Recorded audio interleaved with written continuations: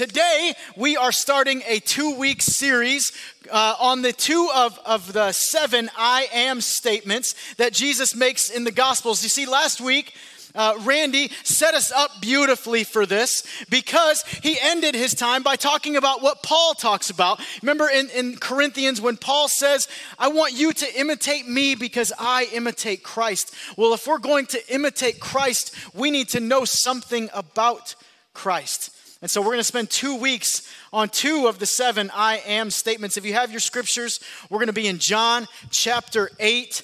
John chapter 8. Want to welcome everybody? I didn't do that yet. I'm so sorry. Welcome everybody online. Thanks for being here. Good to see you. Well, sort of see you. I see the camera. I assume you see us. So I just pray that the magic of camera works. So John chapter 8, verse 12. This is what God's word says. Again, Jesus spoke to them. Them being the Pharisees, the scribes, the chief priests, the religious leaders of the day. Again, Jesus spoke to them saying, I am the light of the world.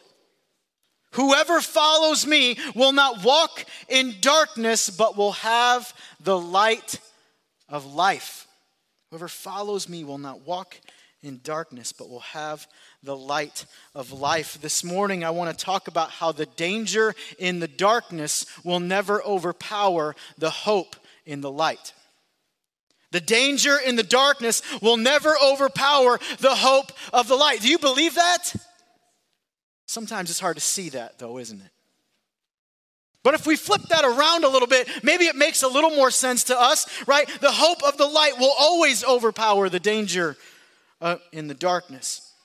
Now, my wife and I, we have 3 children. We have 3 daughters. Prayer's helpful. When our oldest was a baby, we were living in East Moline, Illinois. It's the only part of the state where Iowa's north. It just is. It's Iowa's north. I'm going to head up north to Iowa. And every night before we would go to bed, we would make sure that her room was all set, that our baby's room was all set. And that would include 2 bottles for those midnight, late night feedings. Parents, you know what I'm talking about? Amen? No? Great. You're not with me? That's fine. We'll get you there. So we have these 2 bottles, and there was one night where I'm positive it was my turn to bring the bottles up. Because middle of the night happens, Stephanie gets out of bed, our baby's crying, she gets out of bed, I pretend I'm asleep because Dad, that's what we do, pretending I'm asleep, and she goes into the baby's room and she comes right back out, Justin, we don't have any bottles. And I'm like, yes, bottles. And so she's like, I need you to run downstairs and get them. I'm like, okay. And so I go down the stairs in the dark. Now, you might be able to see where this is going, but I get down to the bottom of the stairs, and I start flying through our house, all right? Now, our house isn't real big, but I'm running. I'm like, run fast walking through the living room as quickly as I can, and I kick our black ottoman coffee table that is sitting in the middle of the room. And it like takes my breath away, where you kind of got to bend over and make sure everybody's still okay. But I'm not, like, I'm positive my toe is broken. It's gone, right? Like, I mean, it fell off, I'm sure. And I'm just like, this is no good. And so like, I'm leaning over, I hear our baby crying, and I'm like, Justin, you're a dad. You got to play hurt, man. Get back in the game. And so I go into the kitchen, I hobble, I get the bottles, get it all mixed. I head back upstairs and I give the bottles. Our baby's quiet. She's being fed. And I'm like, just still bent over. And Stephanie's like, what is wrong with you? And I'm like, I think I broke my toe on the black ottoman downstairs. And she goes, why didn't you turn on the light? Right, the light. Oh, that would have been helpful. You know, I think there's a lot of us that are walking through life, and all we need to do is turn on the light. I think we have all been through incidents where we are walking through the darkness and we fall, we stumble, we sin, we get hurt, we have pain. There's probably some brokenness, no pun intended. And we continue our journey in the darkness when all we really need to do is to find the light. I think some of us here today have lost the light. I think the last year has caused us to stop thinking about Jesus and start thinking about our circumstances. I think some of us have lost the light. I think some of us have shut off the light, where we know the light's there, but we're going to try it on our own for a little bit. We've lost the light, we shut off the light, or we have just simply ignored the light, and we're simply wandering around in the darkness thinking that this is normal. Again, Jesus spoke to them saying, I am the light of the world. Whoever follows me will not walk in darkness, but will have the light of life. In our scripture this morning, there is a truth and a choice. There's a truth that we need to live by, and there is a choice that we need to make. We're going to unpack that here in John chapter 8, verse 12. But before we do, I want to go back and make sure we know how we got to John chapter 8, verse 12. Because sometimes we can read a verse and go, oh, that's nice. That should go on a plaque on our wall. But we don't know how it got there. And so I want to go back. I want to do some background work here. So let's go to Leviticus. No, that's too far. We're going to go to John chapter 7 and find out what is happening here that causes Jesus to say this. John chapter 7 begins with the Feast of Booths. That's B-O-O-T-H. That's just really hard word to say. I don't know how to say that and sound smart. So booths. Or people might call it the Feast of Tabernacle. And during the Feast of Tabernacle, it's one of the 3 pilgrimage journeys that the Jewish people would have made in those days that celebrates the end of the harvest. We're familiar with that. And celebrates the exodus of the Israelites from Egypt. And so it's one of the 3 big pilgrimage journeys that you make each year. And so we open up the chapter here, and Jesus' brothers are packing for this long trip. They're getting ready to join the family caravan that marches up together. Well, Jesus isn't packing any bags. And they're like, hey, bro, you coming with us? And he's like, no, it's not my time yet. And so they're like, okay, so they get their stuff and they head out with the family caravan. We find out in John chapter 7, verse 10, that Jesus actually does go up to Jerusalem, but he takes a private way. English Standard Version says he takes a private way, which means he's not a part of the family caravan heading up to Jerusalem. We see in John chapter 7, verse 14, it tells us that we are now in the middle of the Feast of Tabernacle, and Jesus enters into a very busy temple and begins preaching and teaching. And the Jewish people marveled at his teaching, but the Pharisees and the scribes, they decided to start testing Jesus, right? It reminds me of like a 4-year-old where you say something and the next question is, why? Well, because why? Well, because why? Why? How come? Oh, that's why. It's just like the Pharisees just need to just be quiet for a second. He's Jesus, you're not. It's okay. You're not in charge. It's fine. The Pharisees had a hard time with this. And so in John chapter 7, verse 32, the Pharisees and chief priests had heard enough of Jesus. They decide at this point they're going to send in some police officers to arrest Jesus because they don't like what he's saying. Chapter 7, verse 32, Jesus continues to teach, and people are really starting to believe in what Jesus is saying. But then there's also another group of people that are going, we agree with the Pharisees. This guy's a liar. There was this great division that was brewing between the Jewish people there. And the officers show up to arrest him, and I love this. Chapter 7, verse 46, they come back to the Pharisees, and they say, the Pharisees are like, where's Jesus? And they're like, well, no one ever spoke like this man. So the officers are now buying into where they were supposed to go, and the Pharisees are like, you had one job, bro. Like, get it together. What are you doing? So the Pharisees are now at a loss, right? They're trying to stop the message of Jesus because they believe that he is not telling the truth. And so then this beautiful moment arises for the Pharisees. They find a woman who is caught in adultery. Do you remember this story? Jesus is in the temple. It's early in the morning. We're at the end of the Feast of Tabernacle now. And the Pharisees parade this woman in, airing all of her dirty laundry to everybody else. They say, Jesus, this woman was caught in adultery. What should we do? We assume you know what the law of Moses says, right? The law of Moses says is that we are to throw stones at her until she ceases to breathe. And Jesus, well, he bends down and starts writing in the dirt. And then he says, let him who is without sin among you be the first to throw a stone at her. They all leave. They leave their rocks. They leave. And Jesus instructs the woman to go and sin no more. And then we get our verse in John chapter 8, verse 12. Again, Jesus spoke to them saying, I am the light of the world. Whoever follows me will not walk in darkness, but will have the light of life. I want to talk about a truth, and I want to talk about a choice. You see, the truth comes in what Jesus uses as an identifying statement about himself. I am the light of the world. Now, this would have stuck out to the Pharisees for several different reasons. One, because it goes all the way back to the Exodus story, Exodus chapter 3, when God identifies himself to Moses as I am. This would have thrown up some red flags with the Pharisees. Oh, I am. So you are assuming that you are the same stature of God? So they would have already been on edge about this. I am the light of the world. You see, this all happens in the treasury of the court of women. Now, what happens in the treasury in the court of women in the temple is actually the place where both men and women could come and give offerings. We hear about this in Mark chapter 12.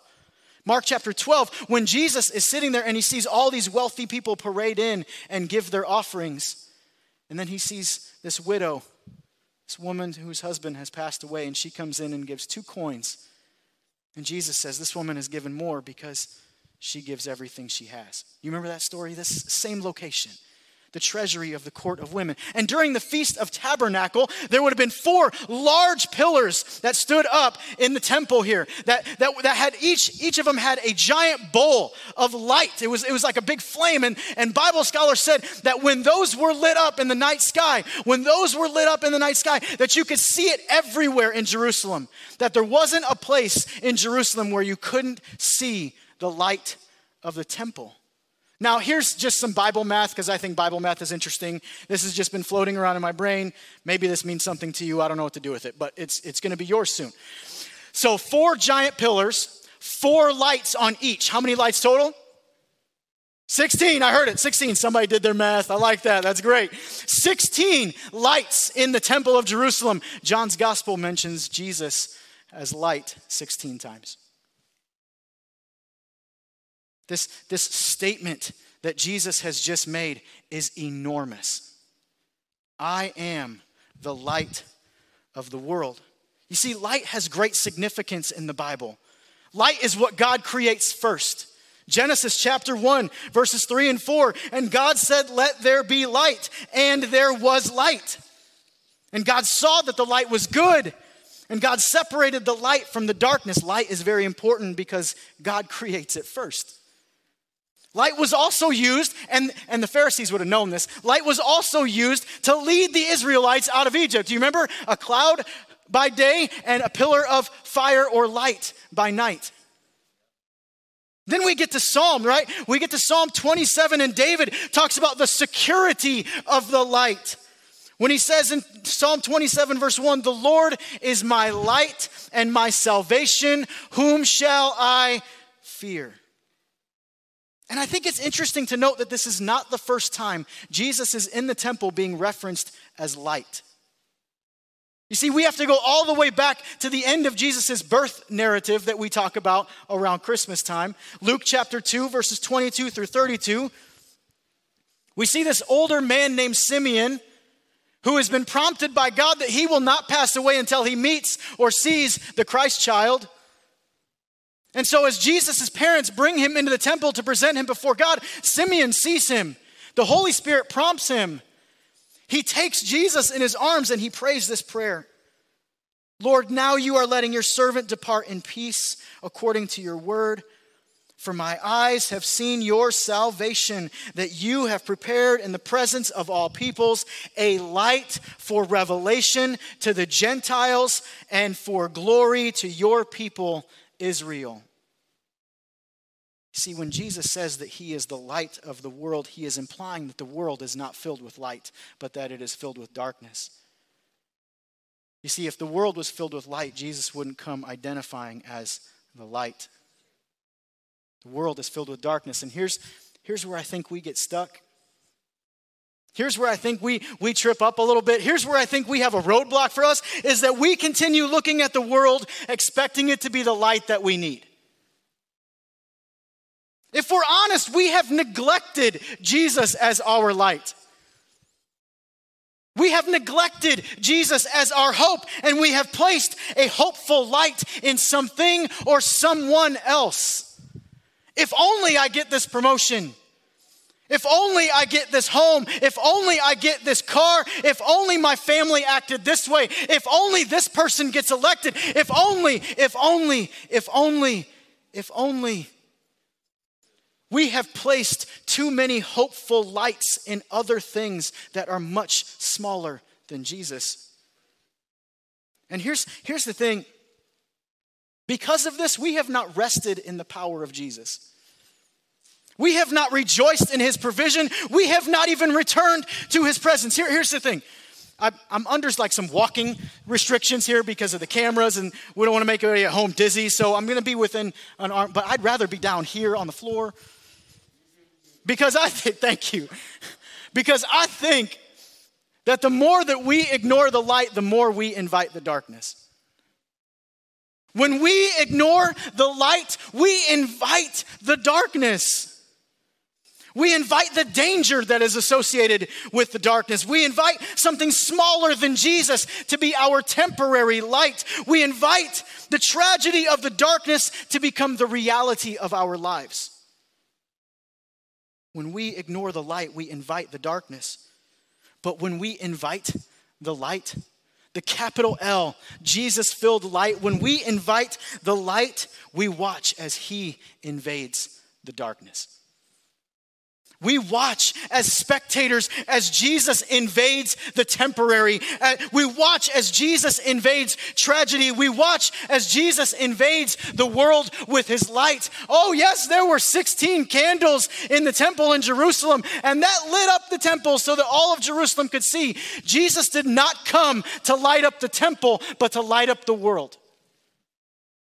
That is our truth.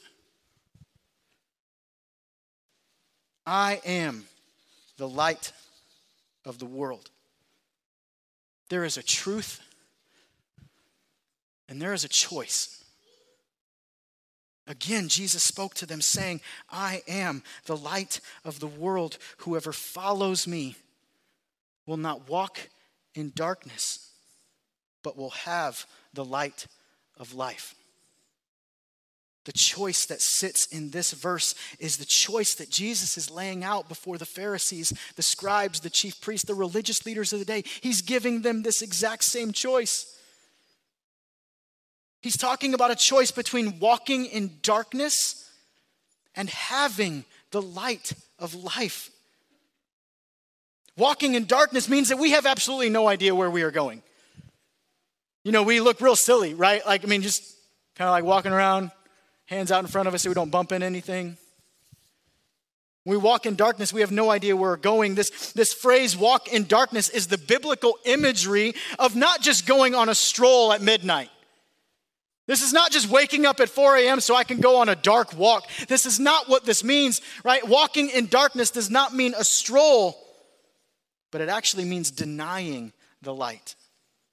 Doing everything we can to limit the light, to hinder the light, to block out the light.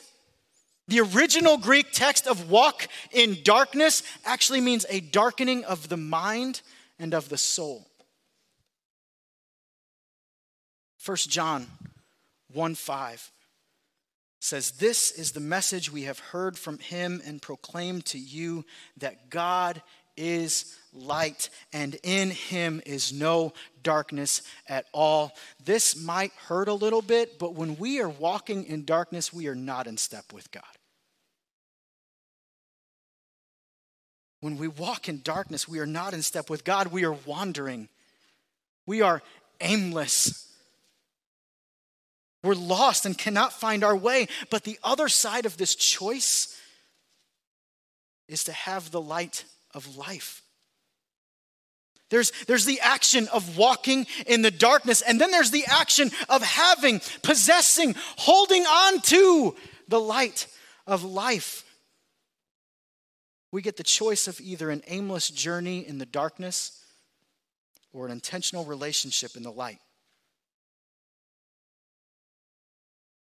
This whole choice sits with one word in our scripture, and it's almost the grammatical center of our scripture. It's this one word that Jesus uses. He says, whoever follows.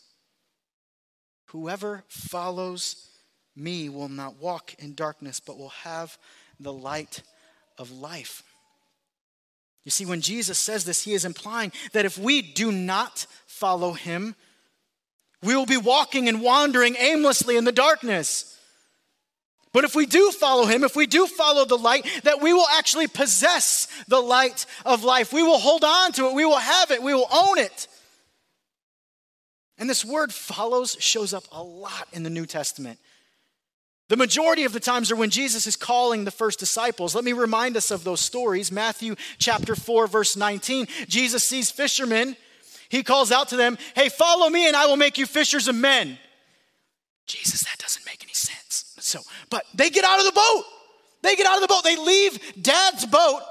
They leave their family business. They get out of the boat. They leave dad to finish the catch. And they come following Jesus. Then we see Matthew's calling, right? Matthew chapter 9, verse 9. Jesus passed by this tax booth. Matthew was a tax collector. Well, we love those guys, right? Matthew was a tax collector for the Roman government, and Jesus just looks at him and says, follow me. No explanation. No, this is where we're going. No, here's our map. No, get your backpack together. He just says, follow me. And Matthew gets up, he leaves Rome's money there, leaves his job, and he goes. And he follows him. This word shows up again in Matthew 19. And this is not a calling of a disciple, but a challenge to a young man. Jesus is speaking with the rich young man, and he tells him to sell what you possess, give to the poor, and you will have treasure in heaven. And come follow me. You see, when Jesus tells people to follow him, he's not talking about going through the motions, but going through transformation. Henry Nouwen writes a book actually called Following Jesus.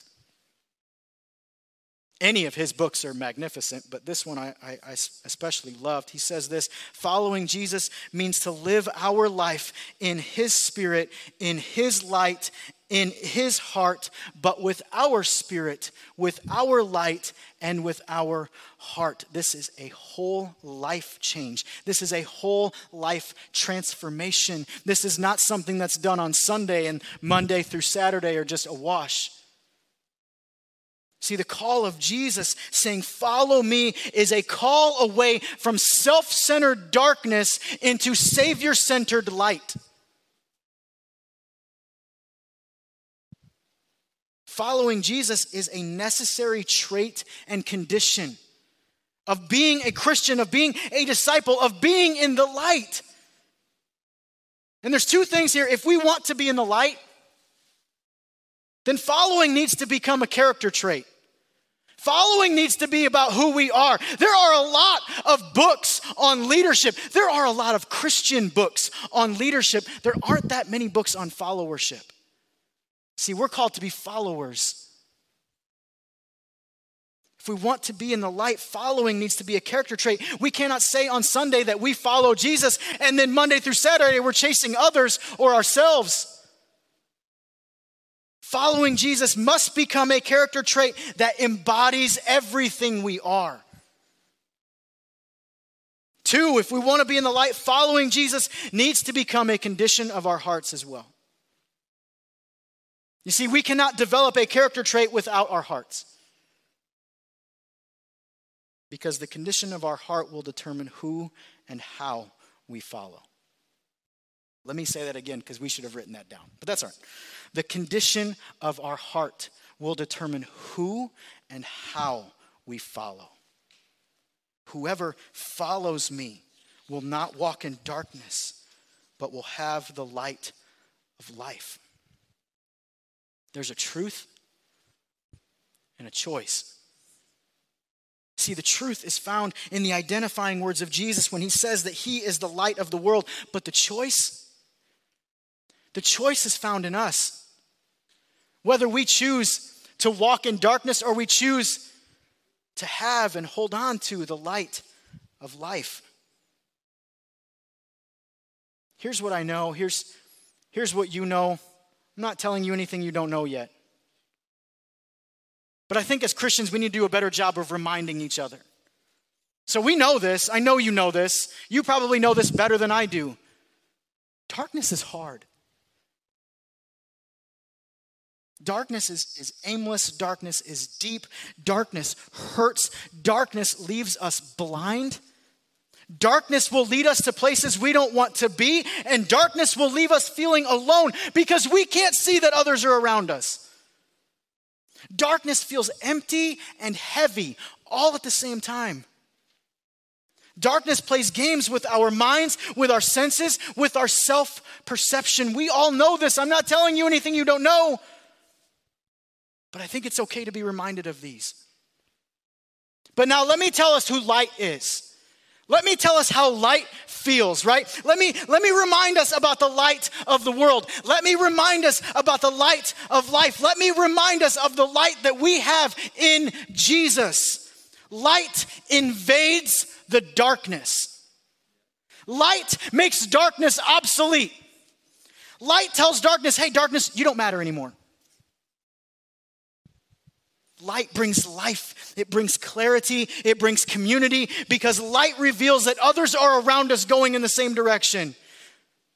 Light restores the heart, refreshes the soul, and revives hope. Light tells darkness, you didn't win, you won't win, and you will never ever win.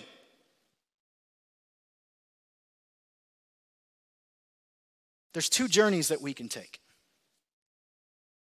There's two choices that we can make. And I know we'd love that secret third choice, but there's two choices we can make. We can go on a journey towards darkness where we will fall, we will get hurt, we will trip, we will experience a deep brokenness, we will experience pain, we'll experience isolation, loneliness, depression, anxiety. We will experience all of these things in darkness. If I was a travel agent, you guys aren't getting on that plane. That's one journey. The other journey is towards light. Capital L, Jesus-filled light. And let me tell you something, because I don't think people were honest with me as a child. That journey's going to hurt too. That journey's going to hurt too. Sometimes worse than that one. Because in this journey, we trip and we fall. We get hurt. We have pain. We deal with real things like depression and anxiety. This journey over here hurts too. But in this journey, we don't hurt alone. This journey, we're able to see the path because the lamp is lighting the path for us. And when we fall over here, we fall into the Savior's arms. When we fall over here, we just fall. Nobody's there to catch us because nobody can see us. But when we fall over here, we're caught by the Redeemer, by the Rescuer, by the Restorer, by the Savior of the world. Where that cross was brutal but couldn't hold on to Jesus. And that tomb was sealed but it couldn't hold on to Jesus, which means that our cross and our tombs certainly cannot hold Jesus back. See, I thought when I got into ministry 15 years ago, I thought it was going to be just wonderful. Like, man, just every day's like Bible camp. That'd be awesome, right? Get a free t-shirt every day. We smell a little funny every day. And then at the end of the day, we're all going to get goldfish and Cheerios and eat them all together. I thought it was going to be great. I thought it was going to be wonderful. I thought being a pastor would really help my spiritual life. I thought by being in God's word every week to teach every week was going to really enhance my spiritual life. But you know what? Life is hard. And darkness has a way of creeping in. And there's sin that I struggle with each and every day. Every single day. And luckily, I serve an everyday Father. I serve an everyday Savior. And if we're honest with each other, we have sin every day too. Might look different, but we have sin every day too. And I think it's important to remind you, to remind myself, that we serve an everyday Savior who picks us up and carries us when we can't walk anymore. So we have the truth, and we have a choice. And I don't think anybody should leave here until you decide which journey you're going to take. Because this is not a Sunday morning decision. This is an everyday crucial decision. When your feet hit the ground, Satan is working and Jesus is restoring. We have to make an everyday decision to go on the journey with the light. Yeah, Jesus is the light of the world. But if we allow Jesus to be the light of our heart,